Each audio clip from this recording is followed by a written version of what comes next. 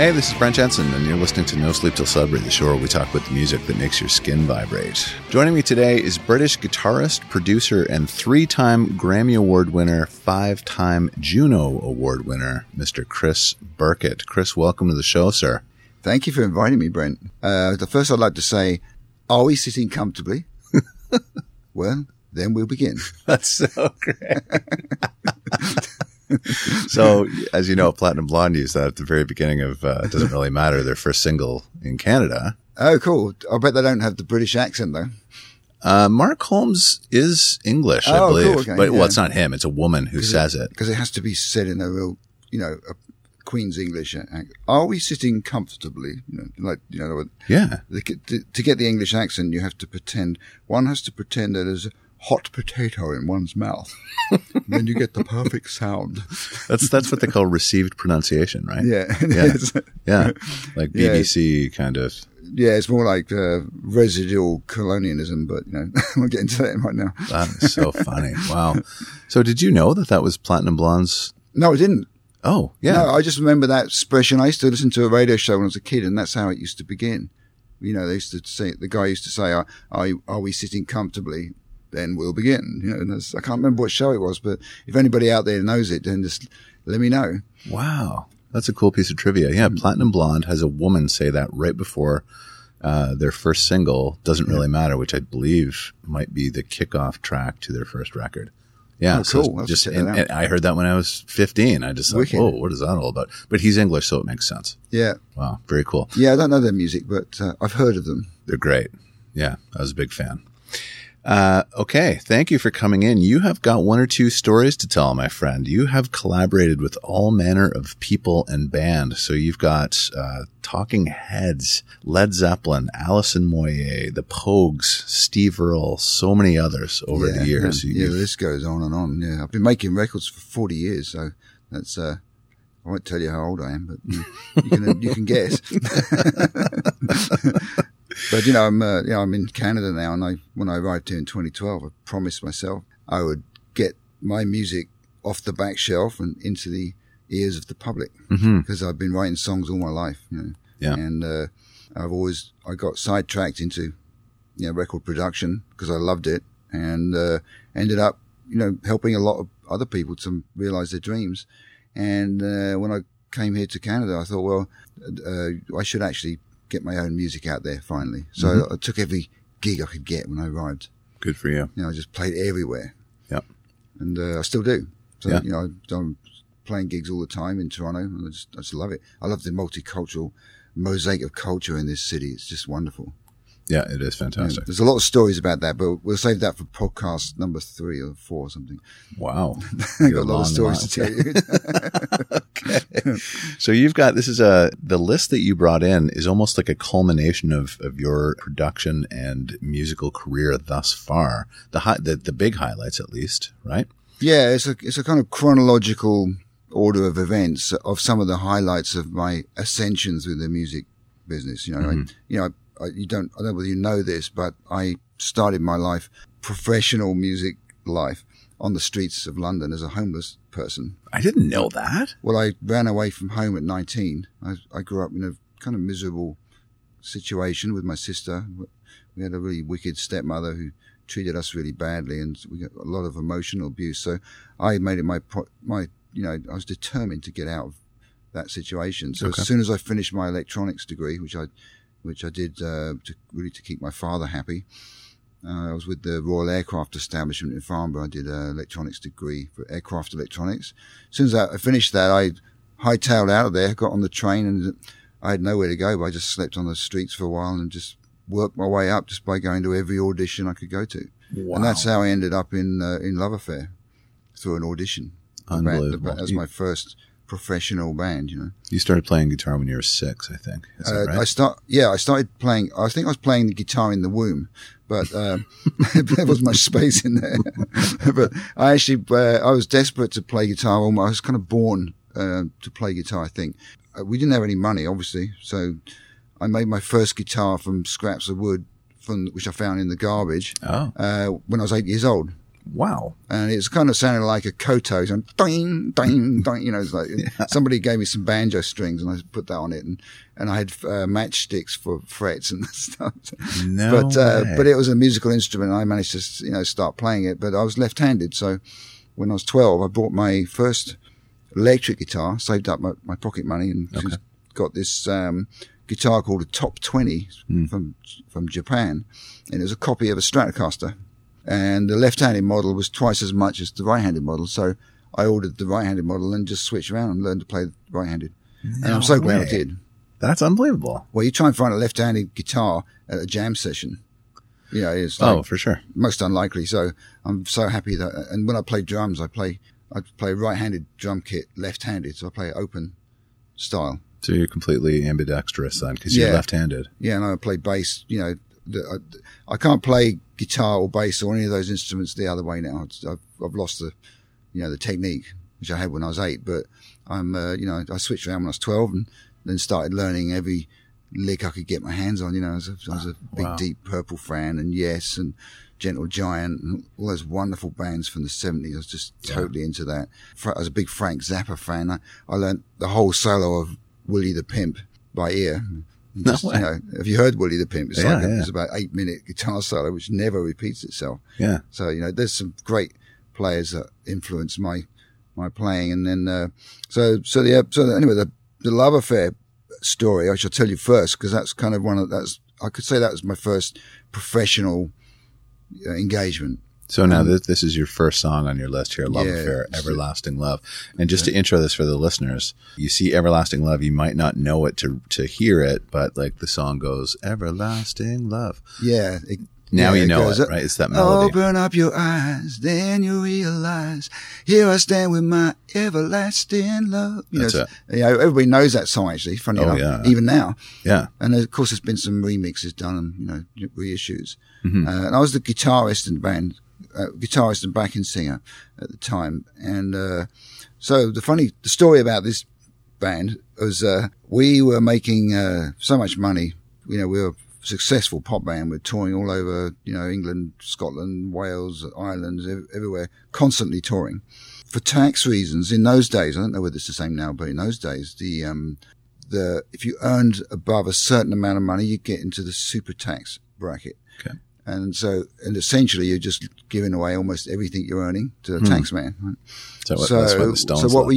How we used to bypass that is, people who are in that bracket used to leave the country for 3 months a year, and then you're exempt from super tax. They may have changed the law now, probably closed that loophole. But at the time in the 70s when I was in Love Affair, we had to go to Guernsey, which is, at that time, it's like, Andorra. It's like some of the places in the world that are tax exile places, right? So Guernsey is a small island in between Britain and France in the English Channel. And our agent booked us at a club there for 3 months, you know, playing Everlasting Love for 3 months. You know? That's perfect. So I think it was the second night we were on stage. It was a big club. I looked down in front of the stage. There's a big long table racked with champagne and every kind of drink you could think of. I looked down at the people sitting at the table and I thought, that looks like Jimmy Page and that looks like Robert Plant. So I went down after our set, I went down to introduce myself because I was a big Zeppelin fan, you know. Yeah. And I think it was Jimmy said, you know, hey, look, we're here for 3 months on a tax exile. What a coincidence are we? That's great. And he said, would you mind if we come out and jam with you? Because we've got nothing else to do. We're bored shiteless, you know. Yeah, for sure. And so, of course I said, yeah, wicked, you know. And so I got to, I had the, you know, the privilege of jamming Led Zeppelin for 3 months in a club in Guernsey. Almost so every night. And of course it was like endless 12-bar blues, you know, great big solos. But John Bonham is probably my favorite ever rock drummer. Now he died unfortunately, but he's really good. So he told me a story which I think I could share with you, that John Bonham didn't like microphones in his drum kit. Okay. He hated them. So I said, well, how'd you get that wicked drum sound, you know, on your records? And he said, well, they just put one mic in the room and we go into a nice room, which is either a slate room or polished wood room, which is a really nice sound. Put one mic in front of the kit, and that's it. That's how you get the John Bonham drum sound. Really? And it makes a lot of sense because, I'm a recording engineer too. I learned a lot about recording techniques. And if you just get one mic in a room, the diaphragm is responding exactly to the dynamics in the room that's shifting. Okay. And so if you put that up a mono output, you're getting the whole energy of that diaphragm moving with that sound that's in the room. Wow. If you put multiple mics up, you're getting multiple diaphragms all moving and interacting and putting each other out of phase. So the more mics you put up, the more distant the drums get. You know? So I learned that lesson from John Bonham. Yeah. Wow. Well, he also used to play with 4 sticks sometimes, right? Yeah. Well, I got a little funny personal story about John Bonham. Where I was in the washroom once while we were doing this 3 months in Guernsey thing, and this press, the guy from a Melody Maker, paparazzi guy, came in the washroom and started photographing him having a pee. Okay. And John was like a strong guy, you know. Mm-hmm. So he grabbed hold of the guy literally by the ankles, and tipped him up, held him upside down, and said, "Don't photograph me," you know. And I remember all the change falling out of this guy's pocket and rattling on the washroom floor. That's great. I've got some really good memories of that time. You know. That's funny. Wow. Yeah, there's a few extra words which I won't repeat for this podcast, but you know, they came out as well. That's awesome. So Everlasting Love is a huge hit. And then you go back to Britain, presumably. Yeah, there's a lot of details in between. I was in a soul band in Germany for many years before I joined Love Affair. You know, we were best soul band in Germany. So the agent asked us if we would be the backing band for Rufus Thomas and Gene Knight and King Floyd, all the bigger Memphis artists. So I got to play guitar for Rufus Thomas and Ann Peebles. That's awesome. And so Ann Peebles was she's from Memphis too. Mm-hmm. She had a really big hit called I Can't Stand the Rain. Yep. And I got to play guitar for her at the opening of Bieber's, a really expensive club in London. It's right in the centre of London. And John Lennon was in the audience. So John Lennon heard me playing guitar, but I didn't have the privilege to meet him. He's actually one of my favourite songwriters ever. So that's incredible. Yeah. But that was pre-Love Affair. And then I came back from Germany, went to an audition, joined Love Affair. Mm-hmm. And the bass player from Love Affair, his name was Dave Guscott, very nice man. He heard of a band that had just been signed to Tony Visconti's Good Earth Records. Mm-hmm. Tony Visconti is, for those who don't know, is a producer for David Bowie and Mark Bolan and lots of great acts. Moody Blues, I think he even produced one of my favourite Gentle Giant albums, Octopus. I think that was him on that one. So this band had just signed a deal, and they're looking for a guitar player. So I went to the audition, and every time I went to an audition, I usually got it, which is pretty cool.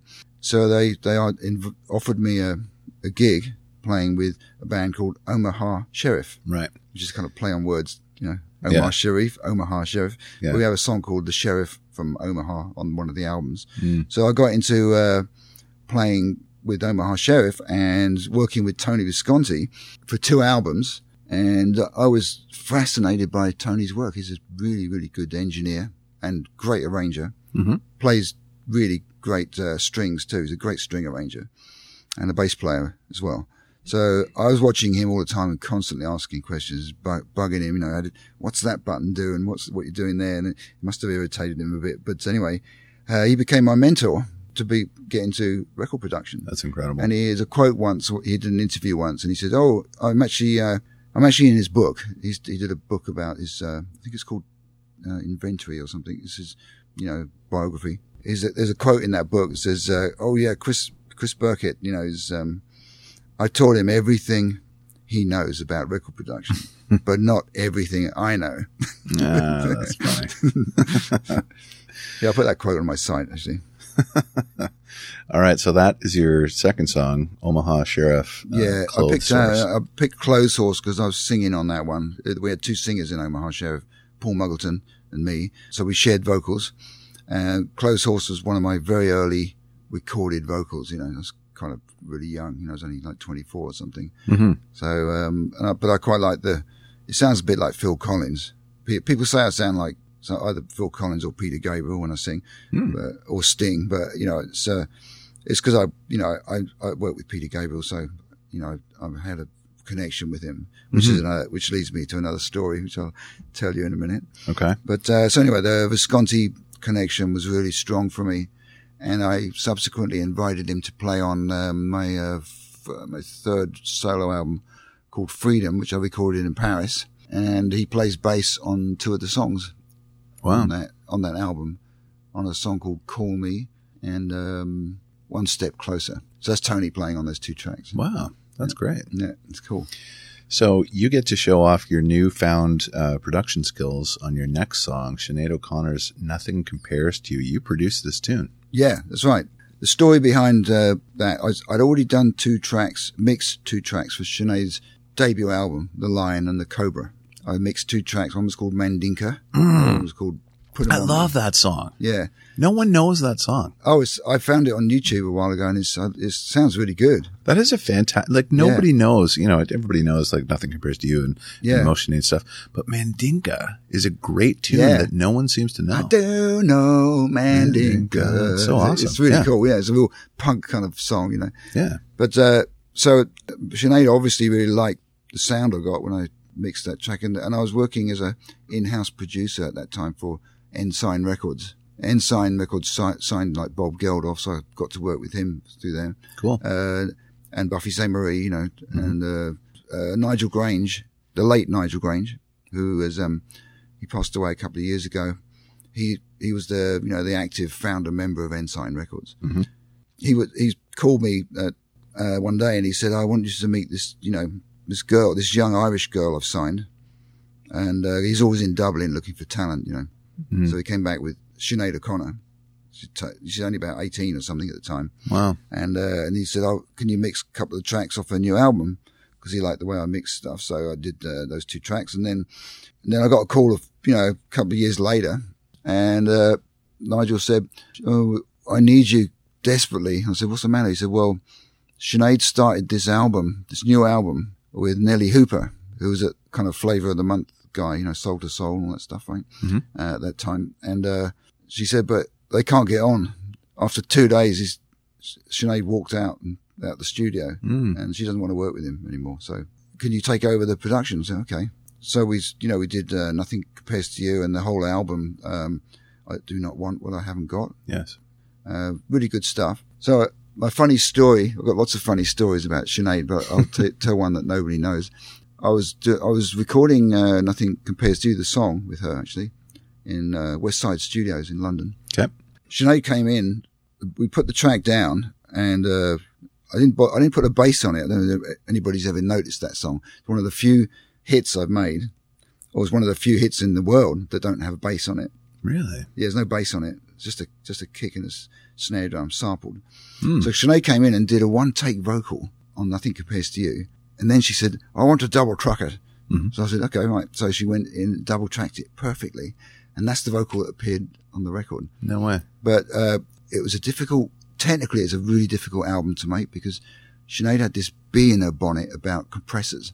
For some reason, somebody told her that compressors were fake, limiters, Okay, yeah. We all use them, right, in the radio and everything. I do, yeah. And even if you put your song out on the radio, it's going to get compressed anyway, whether you like it or not. But Sinead used to put this big sign on my desk, used to come in the mornings, "No effing compressors."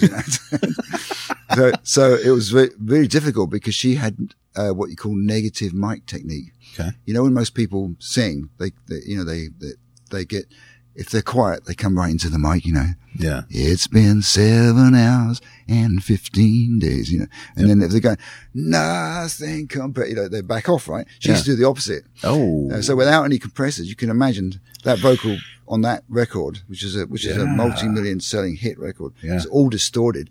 And when I mixed it, I had to ride the EQ to filter out the breaking up, crunchy distortion at the 4K region. Yeah. Of her screaming into the mic on the loud bits.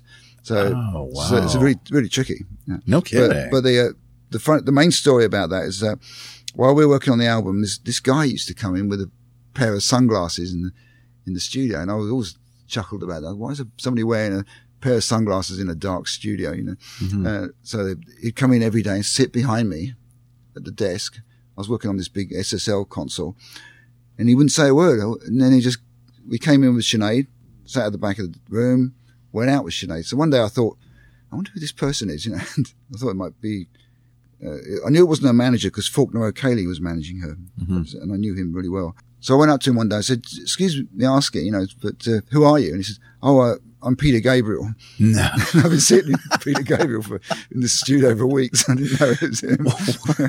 That's hilarious. Yeah. So I don't know whether he's going out with Sinead at the time, but they were really close. And then I subsequently did a tour with Peter Gabriel, Sinead, and Sting. I helped out on the live sound. Yeah. The tour to raise money for the Kurdish people. Yeah. Mm-hmm. Yeah.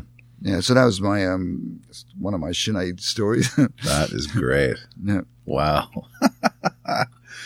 Okay, so from there we go to Steve Earle and Johnny Come Lately. Yeah, that was another Nigel Grange connection. I was co-producing a band called The Bible. Mm-hmm.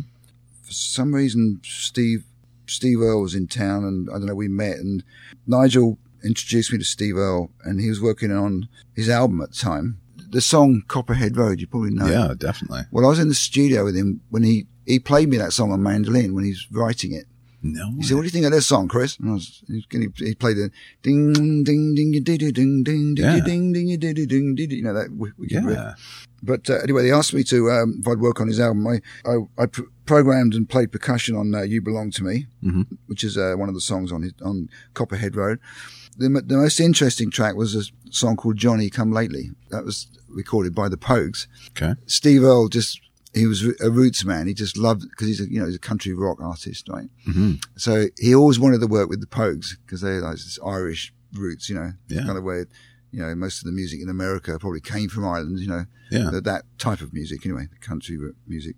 So Steve has a love for the Irish music and the Pogues. So he invited the Pogues to record Johnny Come Lately. Wow. And we did it in Livingston Studios in London. And there's a video of a making of, which you folks should check out on the web. Just go Steve Earle and the Pogues, Johnny Come Lately on YouTube, and you'll see me as a young engineer, really thin, with some hair, which I don't have anymore, working with recording that song. Wow. And in those days, I was working. I was a kind of flavor of the month engineer producer, so everybody wanted me to do stuff. I was doing literally 48-hour sessions without sleep sometimes. Oh, wow. I was working with the guy, what's his name now? Anyway, I was up for literally 48 hours without sleeping. Wow. Everybody else was like doing cocaine and stuff, and I was not into drugs at all. I was doing homemade salads full of garlic to keep me awake. So the Pogues, it was a good record. I just remember Shane coming in, who's a banjo player and the singer. Mm-hmm. He came in with a huge bottle of whiskey in the morning and was, put it half a cup of whiskey, half a cup of coffee with tons of sugar in it. And that's how he started his day. I couldn't believe it. So I've never seen anybody drink so much. So, but the band, and I subsequently got to play with them on stage a few years later when I was living in the south of France. They did a tour of Europe, and I was support act for the Pogues. So I met them again on stage. It was really cool. Yeah. You do have a lot of great stories. Oh, tons. It's just the beginning. This is only the beginning. And they're all true, too. That's good. All right. The next one is Buffy St. Marie and the song Starwalker. Yeah, no, that's another Nigel Grange connection. Okay. From Ensign. He signed Buffy. Mm-hmm. One of the funny things about this story is Nigel phoned me one day and said, "Hey, Chris, guess what? You're never going to guess who I've signed." And I said, "Who's that?" He said, "I signed a legend." I thought, wow, I wonder who that is. And I said, "Who is it?" He said, "Buffy St. Marie." And I said, "Who's that?" Because she was big in America and Canada, but practically unheard of in England, except for like Universal Soldier, which is covered by Donovan, I think. There's a bit of her songs were known, but she wasn't that well known. So he said, "She's flying in next week. I want you to meet her in the office." So I met Buffy and we got on really well. She felt really comfortable with me. She'd been out of the business for 15 years because she got blacklisted by the Nixon administration for writing, the truth about various political issues. One of them was about uranium mining and the corruption that goes on the reservations in the States, and the abuse of the land and the people. So she's been a campaigner for First Nation rights. Anyway, I met her, got on really well. She said, I'm going to do a comeback album. I've been out of the business for 15 years. I've been running the host of Sesame Street. She's the first woman to breastfeed on television with a young son, Cody. Wow. So she'd been doing stuff, but she hadn't been in the music business. She said, I want to make an album called Coincidence and Likely Stories. And it's very political. She said, but the problem is I live in Hawaii and you live in London, Chris. And she said, well, what are we going to do? Because there's a almost 12 hour time zone, and she didn't like the idea of recording with jet lag and all that sort of stuff, And so we came up with this idea of trying to use the internet, which is then, there wasn't really a World Wide Web. This is in 1991. There was a service called CompuServe in those days. Okay. And that was a file sharing service, but it only had the maximum bandwidth was a megabyte, if you're lucky. And that was really slow. It's done through the old, modem stuff, right? So it's all clicks and words and stuff, right? So we couldn't send audio to each other, but Buffy had a techie boyfriend called Roger Jacobs, who was a genius. So he set up a way of getting her musical instrument digital interface, MIDI files, from her keyboards over to me in London via CompuServe. So all I had to do was mirror the same setup. So in those days, she had like a Proteus, Roland D50, DX7, Yamaha DX7, all those classic keyboards, and she had all that stuff in a home studio in Hawaii. So I got the same keyboards. So I literally had to download the files, put them into my Atari at the time I was using, I think. Yeah, it was one of the first sequences. Yeah, the old Atari. It was really good. I made a lot of hits on that. And then voila, all the sounds came up, all the keyboard parts came out. So I recorded them on 24 tracks. I had a 2-inch 24 track tape at my home studio in London, and I had to take the tapes to Hawaii to do the overdubs. Now, Buffy didn't have a 24 track machine, so we rented Steely Dan's studio in Maui. So I got to meet Walter Becker, the bass player, Steely Dan. That's cool. Yeah, and that was an interesting situation too.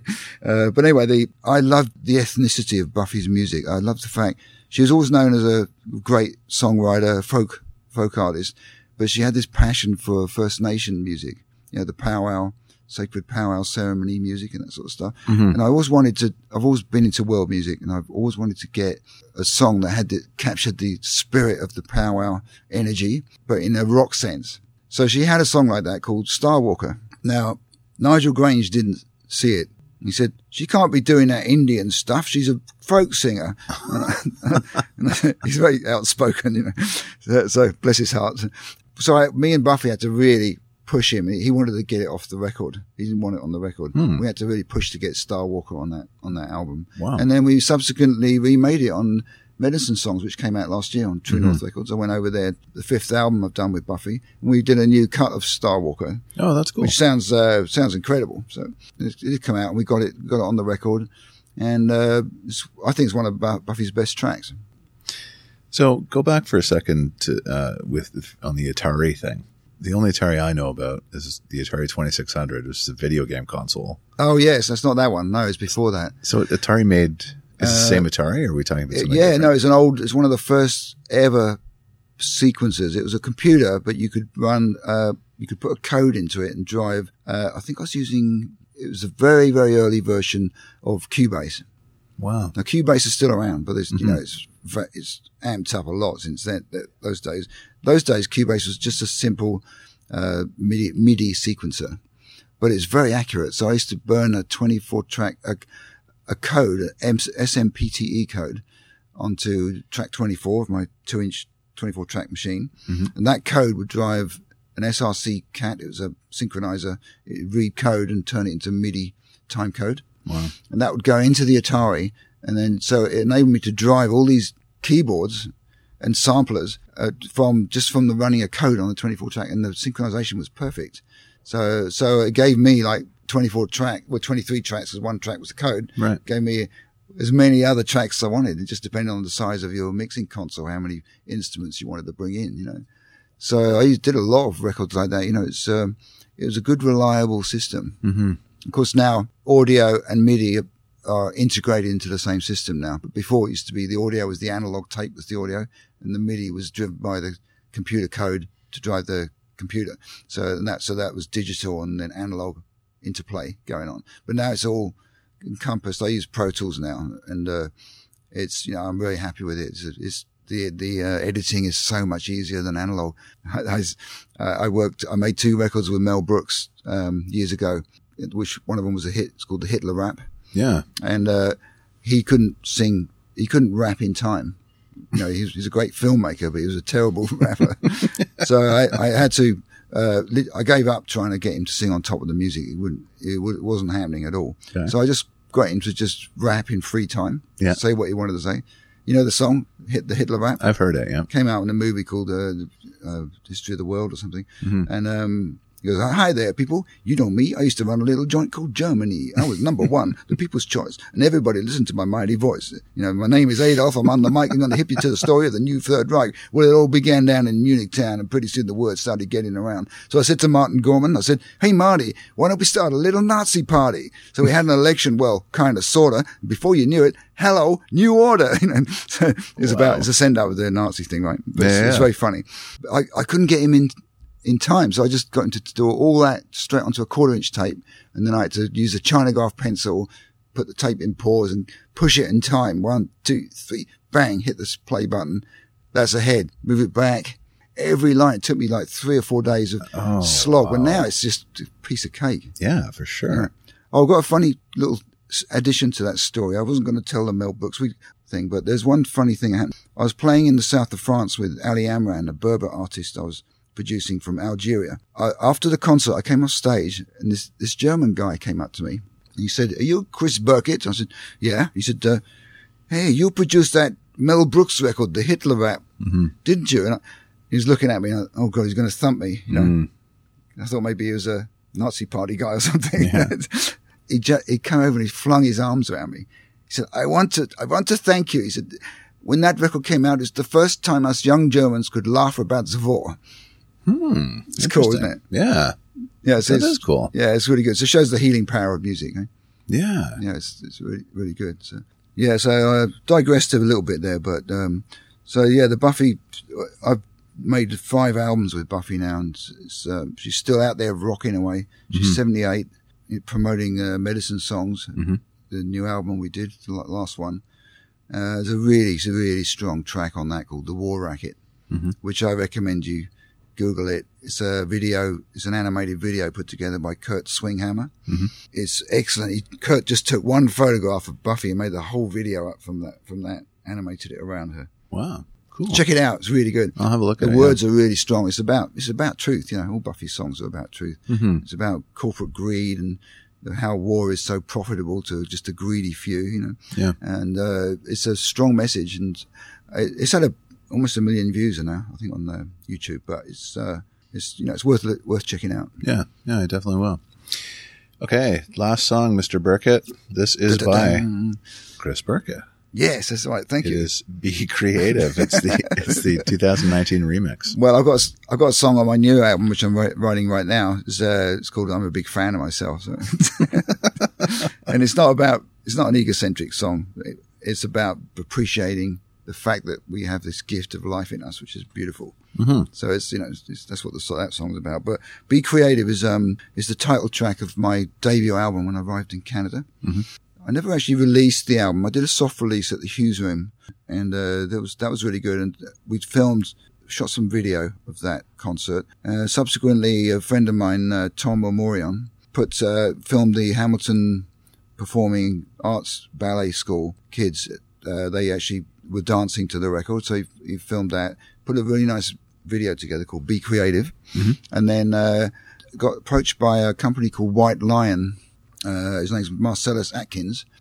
He discovered me through my keyboard player, Sherry Talon. She's in my band, and she actually, somebody contacted her for one of the tracks I've been writing with her. We've got a project called The Free Spirits. So Marcellus, and his partner, Bruce Jackson, who runs Blast FM, it's a web radio company, they heard one of the tracks that I had written with Sherry. They contacted her because they saw my name on her Reverb Nation page. and they wanted to contact me. So they got me through that project. Okay. And then, so Marcellus just said, I'd love to release one of your tracks internationally. Wow. And put it on Blast FM, which has 1.5 billion listeners worldwide.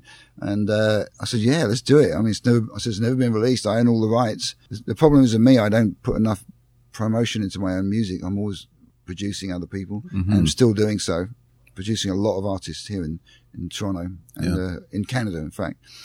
So I tend to always put my stuff on the back shelf. So I'm very grateful to have an opportunity of somebody putting one of my songs out there and promoting it. So that's out this month. So, just look out for it, and, please go on Amazon and iTunes and all the other things, and Spotify, and download a copy. Yeah, definitely. Every little bit helps. That's right. That's right. You have got a boatload of stories, my friend. This has been a very interesting chat for me. Yeah, we're just taking the lid off. It's a lot more. Well, we'll have to get you back in for more stories. Yeah, I'd love to come back. It's been a real pleasure. And thank you for inviting me and bringing me to this lovely Spoke Club here in Toronto, which is very nice. It's a fun place. Very nice place, yeah. Fun little studio. On the next podcast, I'm going to tell you about John Otway, but it's a big story, and it involves the Beatles producer, George Martin. And it's a really good story, but I won't go into that one on this one. It's you have to wait for that one. Okay. Well, we will look forward to that next time. Awesome. Okay. Thank you very much, Chris. Thank you. Can I just plug my website and of course stuff? You can. Yeah. So I'm playing all the time in Toronto because I love to play. Even if it's just a dog there listening, I'll play. And that's what Sting told me once. He said, if it's just a dog in the room listening to me, I'll do a concert. And I feel the same way. So I play all over the place. It's sometimes in small bars. If you want information about my gigs, just go to chrisburkettmusic.ca. I'm a proud owner of a Canadian domain name. Great. And I always put my gigs up there, and so you can check out where I'm at. And I do songwriting workshops and all sorts of stuff, so look out for that too. Awesome. Sounds good. All right, my friend, this has been No Sleep Till Sudbury with Brent Jensen and my very special guest, Mr. Chris Burkett. Till next time, folks, take good care. Brent Jensen is the best-selling author of No Sleep Till Sudbury, Leftover People, and All My Favorite People Are Broken. All titles available in stores and on Amazon worldwide.